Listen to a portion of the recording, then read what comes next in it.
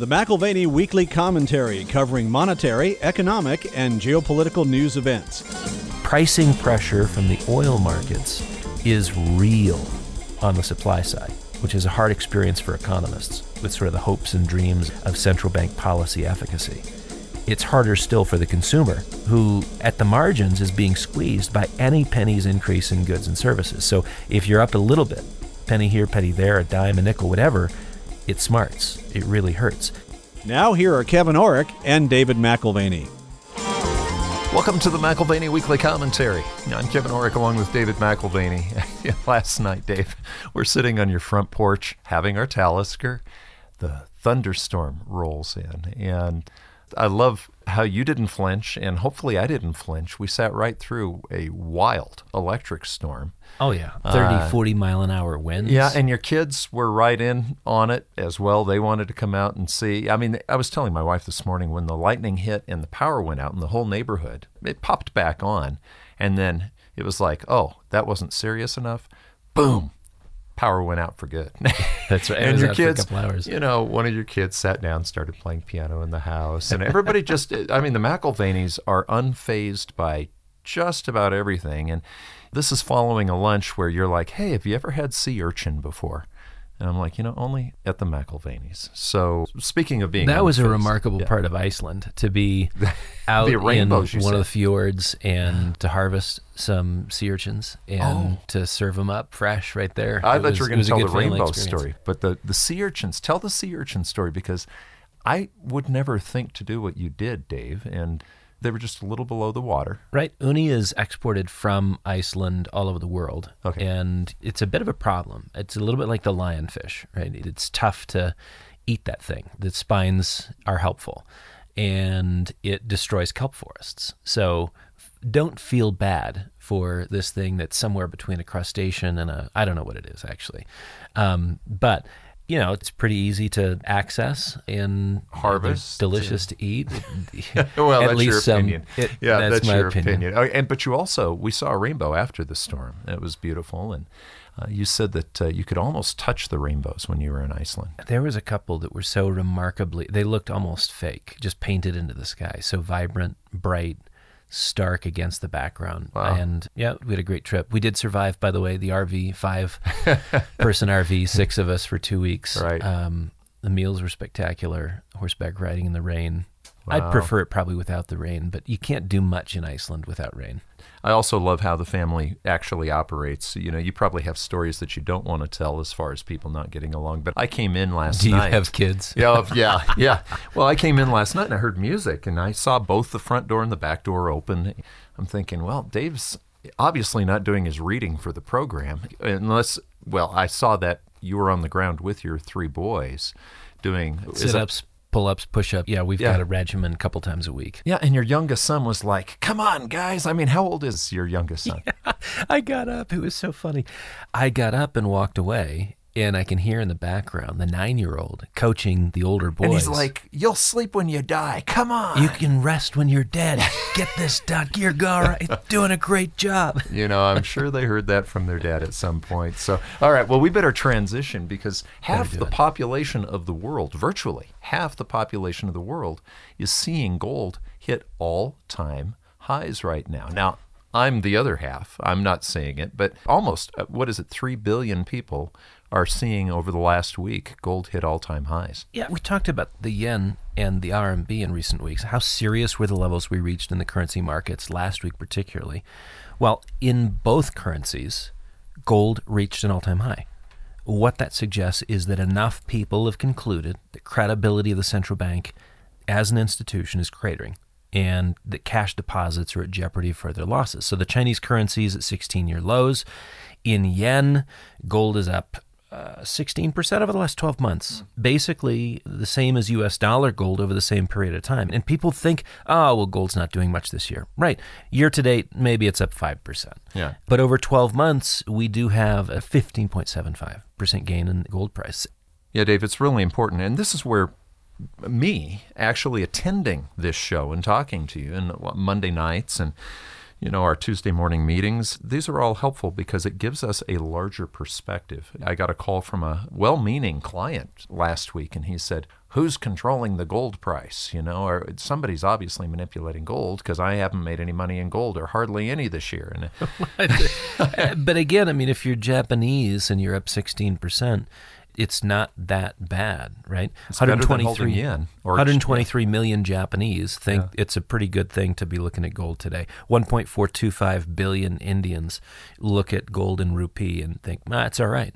Another 1.425 billion Chinese also, attractive bull market. 16% gain in yen over 12 months, 19 in rupees, 19 in the yuan or the RMB, the Chinese currency. Yeah, so if you're looking at technical analysis, though, in a particular currency like the dollar, you may be getting a completely different story. I think that is a really fascinating thing to think about. Half the world's population looks at the dollar price of gold and says, well, it's doing this or doing that in terms of a chart formation.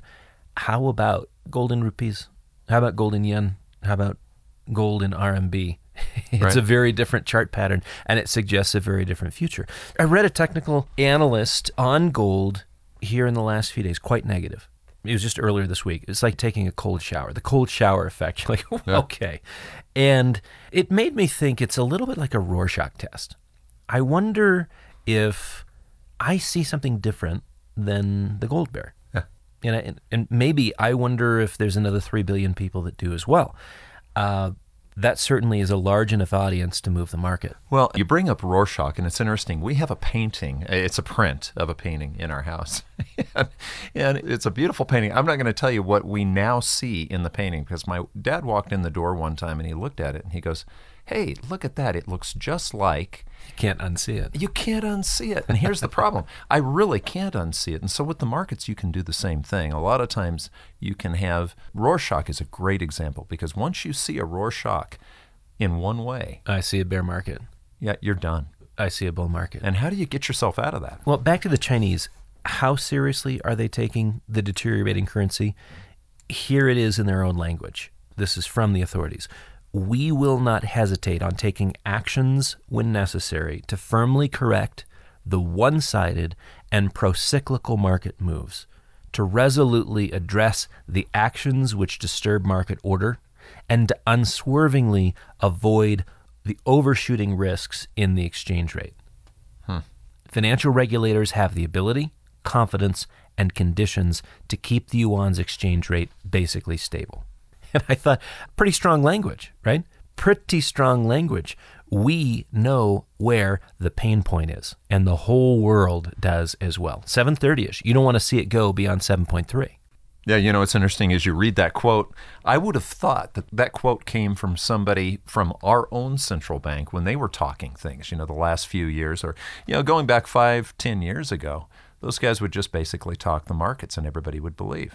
You've got both Bloomberg and Reuters, which covered how both banks and brokerages in China were instructed to not take trades for shorting the currency. Sounds like the U.S. authorities, 2008, 2009, taking away the market's ability to short financial stocks. That's still this sort of market intervention, bullying, protecting, however you want to look at it, but basically the change of rules in the middle of the game. It doesn't have the effect that you think it might in the end. For a short period of time, it can be really impressive bluster.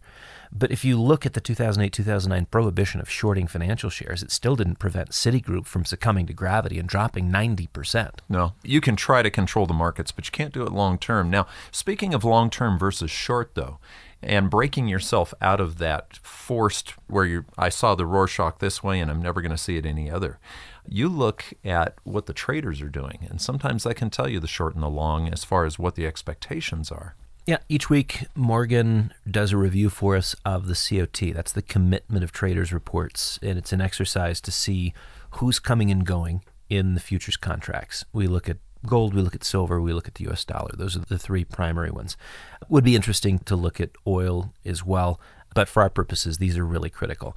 The futures market brings leverage and a tremendous amount of pricing pressure to any commodity in the short run. And occasionally the physical markets operate on a different basis. There can be a distinction there. So bear in mind, we have a very long-term bullish perspective on gold, long-term bearish perspective on the U.S. dollar. But when we look at the COTs week to week, in the short term, anything can happen. And it's important for us because when we're managing portfolios, speaking of the MAPS portfolios with the asset management company, this is one measure of risk. And for us, risk mitigation is a daily obligation. It's not something that we can take merely a long-term view on and take a position on. We still have to manage and mitigate risk day in and day out.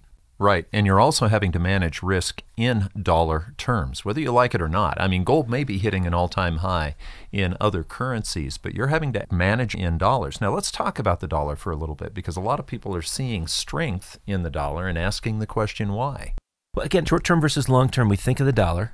Right. And we think here is, as we said last week, the kiss of death for gold. If you have a really strong dollar, isn't it axiomatic that gold will trade lower? And frankly, if you have real interest rates on the rise, doesn't that mean, again, sort of the kiss of death for the gold market? The black box would say yes, but the problem is the black box is wrong most of the time. Well, it depends on, let's go back to a fancy word, periodicity. If you have a day, a week, a month in mind, sure, you can see a relationship between a strong dollar and a weak gold price.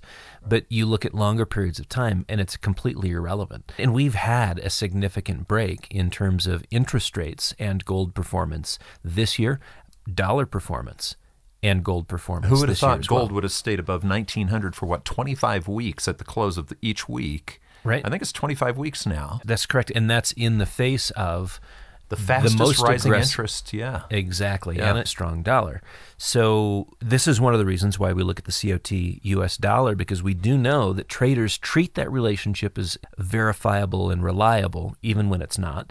But we have to be aware of it. Okay, so the dollar traded at 101 compared to the Euro Index back in July. Now it's flirting with the 105 level. Mm-hmm. Price action's been positive. We have a proprietary scoring of the COTs. Our scoring of the US dollar COT has begun to fade. That might seem like a contradiction, but it has to do with how we score the traffic through the asset class. Our measurement is meant to reflect sentiment. So the US dollar, if you go back, had a perfect score and looked more compelling at our scoring of 100, our scoring at the price. Yeah, let's back up for a sec before you go on, because I walked back, and on a Monday morning or a Wednesday, if I walk back to this area of the office, I hear a very lively, sometimes, conference call going on, with Doug and Morgan and Philip and Robert's on there, you're on there. And what you just now talked about, when you say we have a scoring, you have a method of scoring investments that's different than the price, right? Sure. I mean, price is important. Explain that a little. Yeah, price is important, but we're again looking to see who owns it, who's buying and selling it, in what quantities, how those things relate to each other, who are the strong hands, who are the weak hands. And certainly price action is a part of what we're looking at. But then you apply it to a 0 to 100 scale. That's correct. So this is one way of breaking out of the Rorschach, Dave. That's what I was asking. And so even as the price has appreciated here from 101 to 105, the dollar price, it's less attractive on our scoring by 11 points. So it's off its peak of 100, our scoring, and is now scoring at 89. Still pretty high. Similarly, gold in the 2000s, higher by $100, $150 than today's price, it was overdone and in need of a correction. Too much enthusiasm in a short period of time. And again, we're talking about the futures market and those who are playing futures contracts. Energy in the futures market can flip quickly, and usually does, particularly in the futures market. So at very high prices, our scoring drops, and at very low prices, our scoring increases to a level that suggests a compelling buying opportunity. So getting to 100 is not always fun, where we see, okay, this is an optimal time to be buying. But also of note, in this context, it's not just price. It's the hands that hold the positions, because there are strong hands with long-term motivations, and there are weak hands that trade in a very fickle manner. So the scoring also is determined in part by who's buying. Commercials, managed money, or the other category, which includes your pensions, your insurance companies, and family offices, things like that, fit the other category. I really enjoy gold. We had a client who came in who brought some gold in, and it was sitting there on the table in front of us, and he was like, wow, so much value in so little space. But I said, isn't it fun? It's really nice to have the physical gold. What you're talking about, and I want to talk about gold's score on your scoring, because the kind of gold that you hold in the managed portfolios is different. Okay, you're using it for different reasons than just like the base of the triangle for permanent preservation of buying power. What you're actually doing with the left side of the triangle, which is sort of the stock and bond side, is you're trying to figure out what it scores. Where has gold scored this year? I mean, where do you guys have it? Yeah, bear in mind what we're interested in with the gold price. Certainly we're interested in its performance because it tells us something about risk on and risk off and people moving to a safe haven asset. Just like we've seen with the Chinese audience, with the Japanese audience, with the Indian audience, right? That there's a story to tell there in terms of central bank credibility, currency concerns. So that's very important, just the price on its own. But also because we're interested in mining shares. That's one of the areas that we focus on. Yes, I mean, our profit margins and the companies that we're interested in are directly impacted by the price. Operations and effective operations management can help, but the market can hurt. So we need to be aware of both the effective management of these teams all over the world, as well as the price, which is either helping them or hurting them, tailwinds or headwinds to their performance in terms of margin growth. It's so exciting for us to see companies that improve performance, improve their balance sheets, and are in a position where even if gold does not improve, their margins in the next quarter to half year can go from 40 to 70%. Because they're cutting their costs. Because they're effectively managing their business as well. Do we no longer care about the spot price? No, we clearly do, because you might accelerate that growth in a shorter period of time, and it just drops to the bottom line for the quarter and for the year. Okay, so again, my Rorschach on gold is just give me some more. That's physical gold. But what you're basically talking about is spot. You're going to use this on a scoring system, and it changes throughout the year. Yeah, so gold scored in the 30s on our metric from April to early May, with the price over 2,000. Again, that's not an impressive score. Closer to 100, it is an impressive score. When you're in the 30s or even into the teens, we've gotten to zero. And that's, to us, cautionary. Why? Because there's too much hedge fund enthusiasm. That's the hot money crowd. Again, it comes to who's owning what, and are they short or are they long? What are the commercials doing and why? What is managed money doing and why? What is the other category doing and why? When we see hedge fund enthusiasm, that to us is not a positive. It's because these are folks that will own anything. They will sell anything. They would sell their mothers for 10 cents, right? And again, so we're in the upper 1900s as recently as July. Our scoring was still in the 30s. More recently, our scoring has climbed as high as 76, getting much more interesting. Now, we've dropped here recently in the last few weeks back into the 60s. All that to say, the futures market will continue to provide a US dollar gold price roadmap and suggest an entry point that is most compelling. Again, it's also a part of the way we manage risk. Why are we taking a position in this particular mining company or that particular mining company? Why are we waiting? Why are we on hold? Why are we favoring cash? We would look at this as one of the things that helps us look at both risk and reward, balancing out the two, right? Oftentimes, price action and the exaggerated impact from futures trading gets us to that perfect score of 100. And for us, what would be an ideal entry point?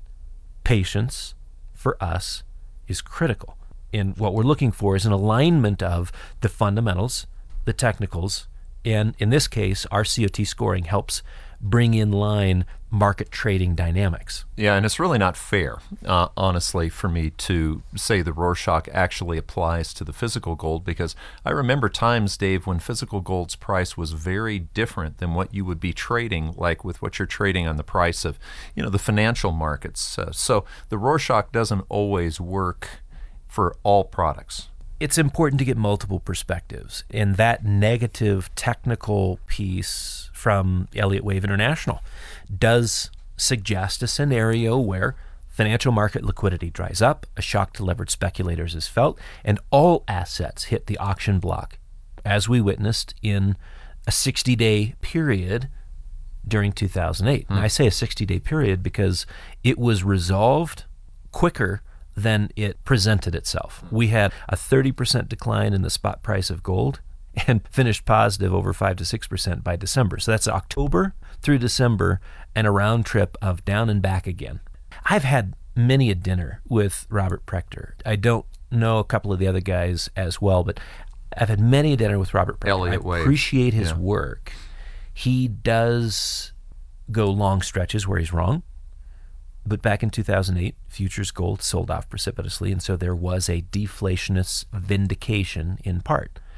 However, physical gold hardly budged as safe haven demand from individual investors stepped in to offset hedge fund liquidations within the paper contracts. Right. So yes, spot gold declined, and thus futures prices were very much under pressure, but you couldn't buy for immediate delivery of physical metals at those prices. It was as if that dip in gold didn't even happen in the physicals market because there was no physical gold available. I mean, think about this. Yeah. I remember having conversations with clients, and I would tell them, look, if you want to wait until March, April, or May, then you can take delivery of gold and you can get a better price per ounce. And they're like, the world could be over by then. Right. I want my gold now. That's what I'm saying.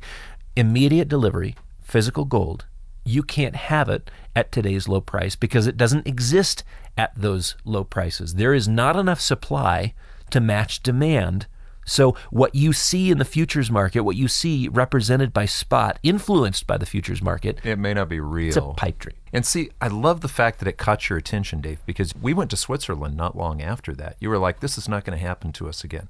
We're going to find a way to buy gold when nobody else can. I mean, this company is now 51 years old, but it took the 2008 crisis for you to make some of the relationships that you have since then because of that fact. As a major rethink, because if I experienced it once and didn't learn from it, the second time around, it's entirely my fault. I'm to blame. I didn't know those circumstances could exist where we could be in the gold market in the context of the global financial crisis with demand flooding in and no supply in order to take care of the clients who wanted to purchase gold. Again, this is gold at $600, $700, $800 an ounce. Yeah. Is that happening a little bit in China right now? That was last week. I failed to mention that gold off of the Shanghai Exchange was commanding significant premiums last week.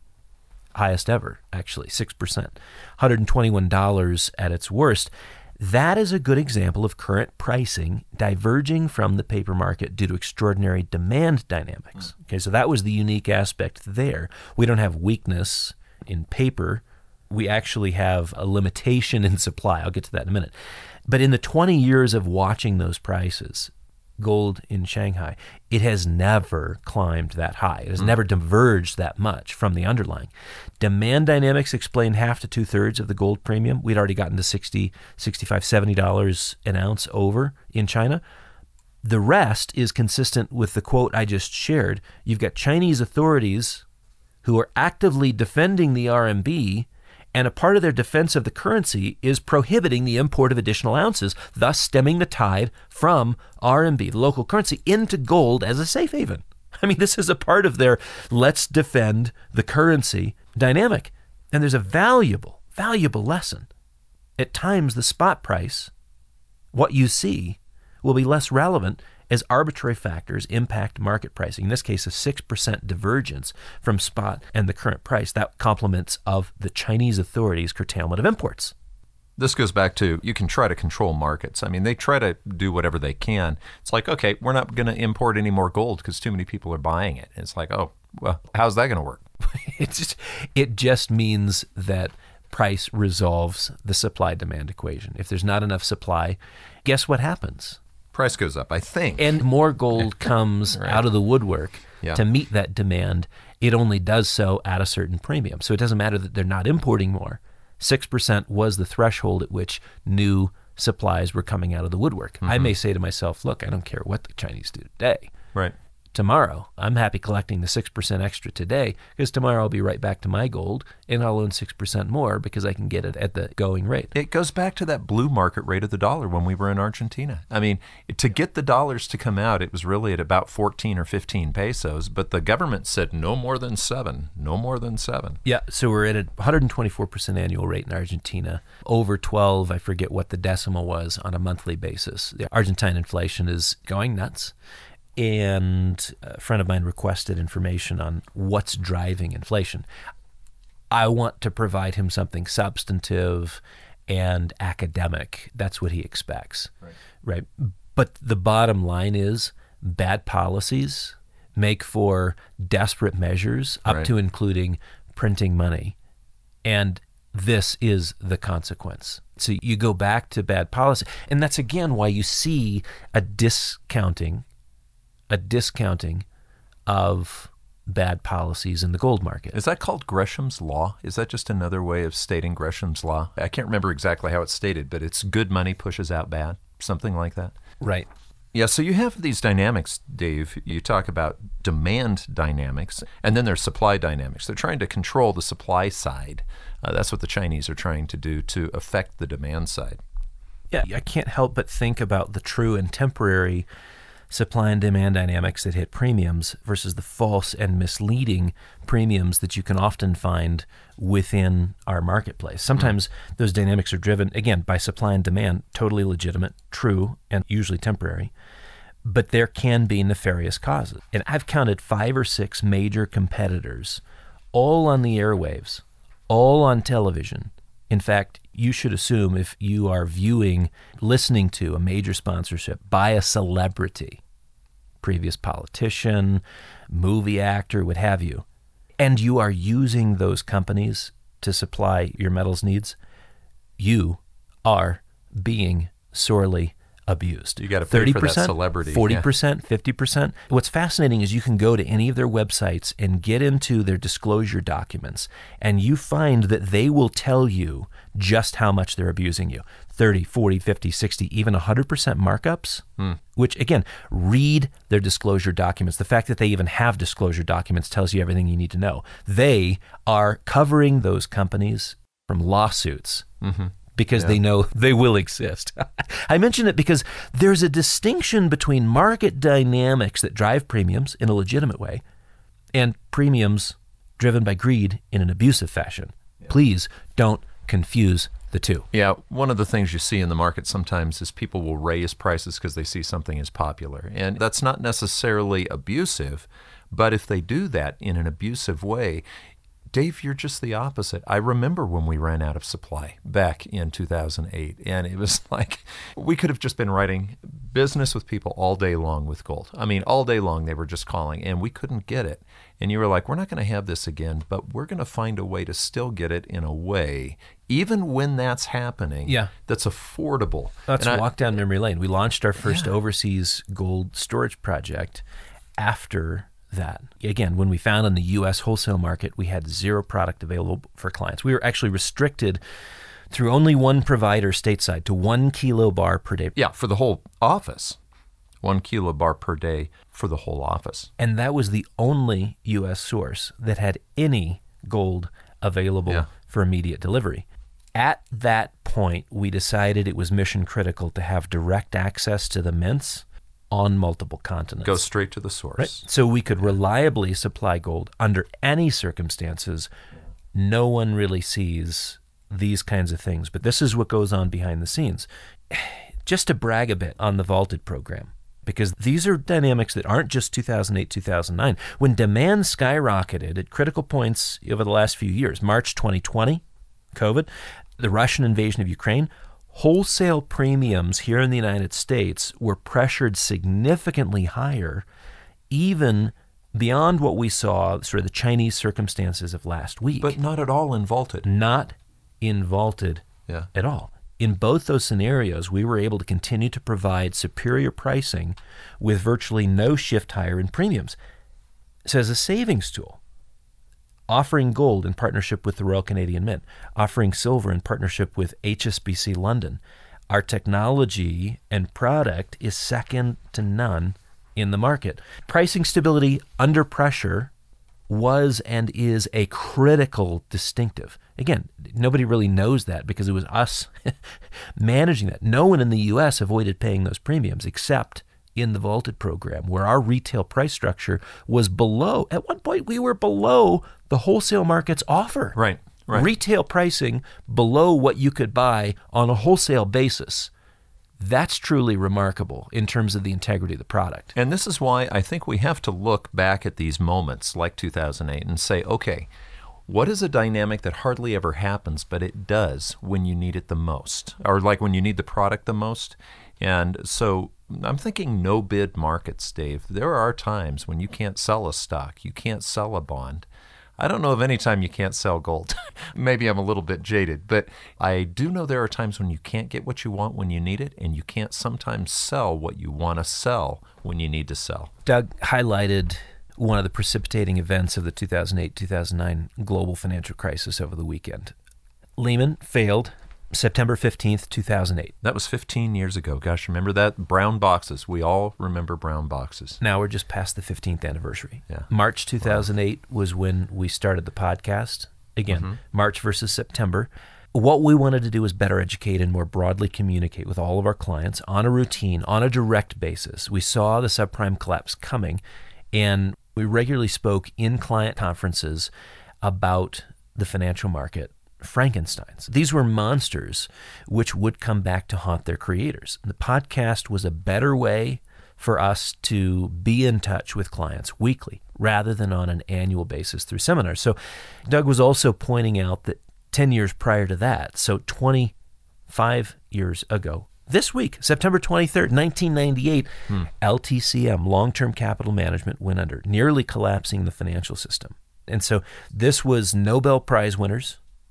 This was MIT and Harvard mathematicians and physicists who had figured out a way to leverage a portfolio and, in theory, take virtually no risk, but be able to make 20, 30, 40% a year. Yeah, it worked for a little while. You were talking about, what was the time period thing you were talking about? What was periodicity? The word? Periodicity. Yeah, it worked for a while. What about the next time slice? Well, the Asian financial crisis and the Russian bond defaults, we're talking about 1997 and 1998, contributed to the destabilization of the environment of the financial markets, and that had an impact on these highly leveraged trades, right? So digressing a little bit, but not really, because it is the leverage in the financial system which, when unwound, provides the risk of assets collapsing in price, going to what you described as a no-bid market for anything, no-bid market for everything. Yeah, and that's a terrible feeling. You're kidding. You don't want to buy my Beanie Babies?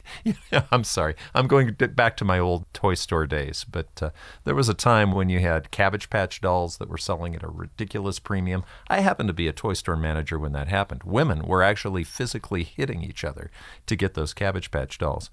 You can't give them away today. Okay, so I mean that's a different kind of no-bid market. But let's go back to inflation, because the managers, remember the sort of the gods of the financial market, the little g gods of the financial market are these central banks.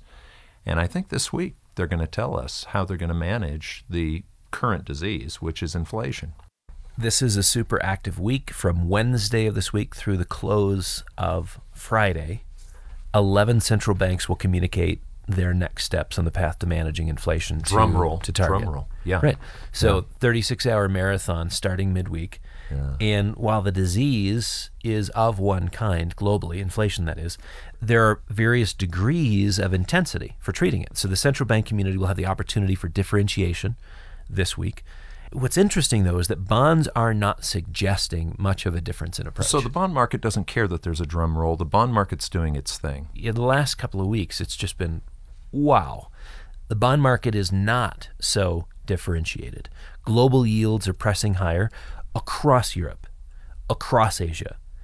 The benchmark for return-free risk, no, I've said that backwards. Return-free risk. I said that backwards. Yeah. I mean risk-free returns. It's trading higher, that's the U.S. Treasury, is trading higher in part because supplies keep a coming, right? But that's been the case with lots of central banks around the world. We have this interesting uniform rise of rates all over the place. So what's the Fed going to do? Not expected to do much between now and year end. One hike before the year comes to a close. There's kind of a difference of opinion here. You've got economists of one opinion. You've got market analysts of one opinion. You've got central banks of another, right? So the uniform market judgment, talking about sort of the asset managers, if you will, the uniform market judgment, financial market judgment, is that this rate hiking cycle, whether it's the UK or the EU or the US, it doesn't matter. It's peaked. It's peaked. And we can therefore expect smooth sailing in asset markets through year end and well into 2024. When I drive past the gas station, I think our gas right now is at about $4.20. Are they saying that inflation's been beaten, yet I'm still having to put $4 gas in my tank? Well, that's a challenging, call it flaw in the thinking. Does the 30 to 40% rise in oil just since May, June, say otherwise? You know, that inflation is not in fact behind us, but there's more that's going to be here. Energy costs increase. And guess what? Inflation has a hard time not staying sticky. Not only sticky, but it's like an annoying piece of gum on your shoe. Can't get rid of it. But more of it, not less of an issue from June to the present. Remember, June, we had the 3% CPI number, Consumer Price Index number. That was the low ebb. And the tide has been creeping back since then, now to 3.7 as of last week.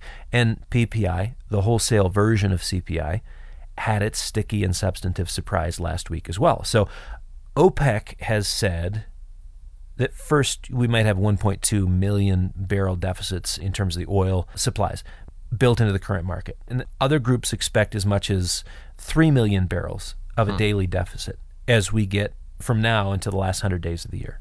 So pricing pressure from the oil markets is real on the supply side, which is a hard experience for economists with sort of the hopes and dreams of central bank policy efficacy. It's harder still for the consumer, who at the margins is being squeezed by any penny's increase in goods and services. So if you're up a little bit, penny here, penny there, a dime, a nickel, whatever, it smarts. It really hurts. And keep in mind, OPEC's not likely to play ball. What would they have to have as a quid pro quo to go ahead and increase production? You've got OPEC Plus, which includes Russia, and you get Saudi Arabia, who is essentially flipping the Biden administration the middle finger. They used to be our friend. But when you take someone for granted long enough and still hold demands over them, you eventually say, look, you told us in not so many words that you did not need us. You got your shale production. You're at 13 million barrels a day. Good for you. Happy, happy, happy. What happens when your decline rates set in? What happens when you need Saudi oil?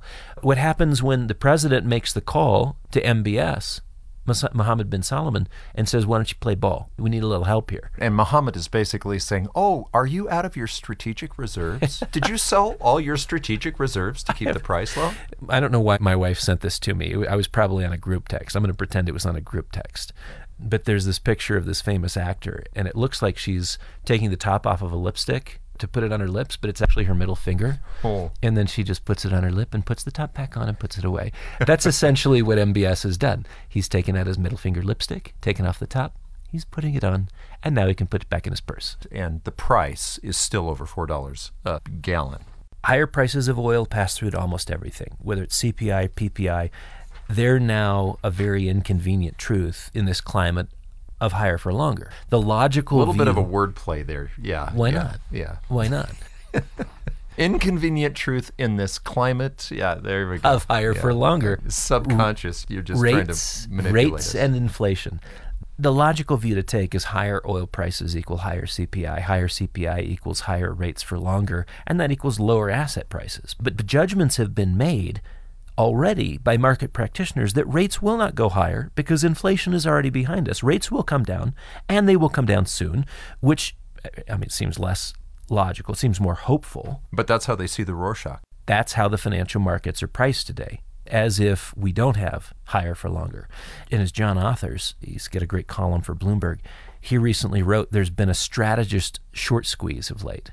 And what he means by that is that analysts who'd expected softer results in the equity markets are now clamoring to raise their year-end targets.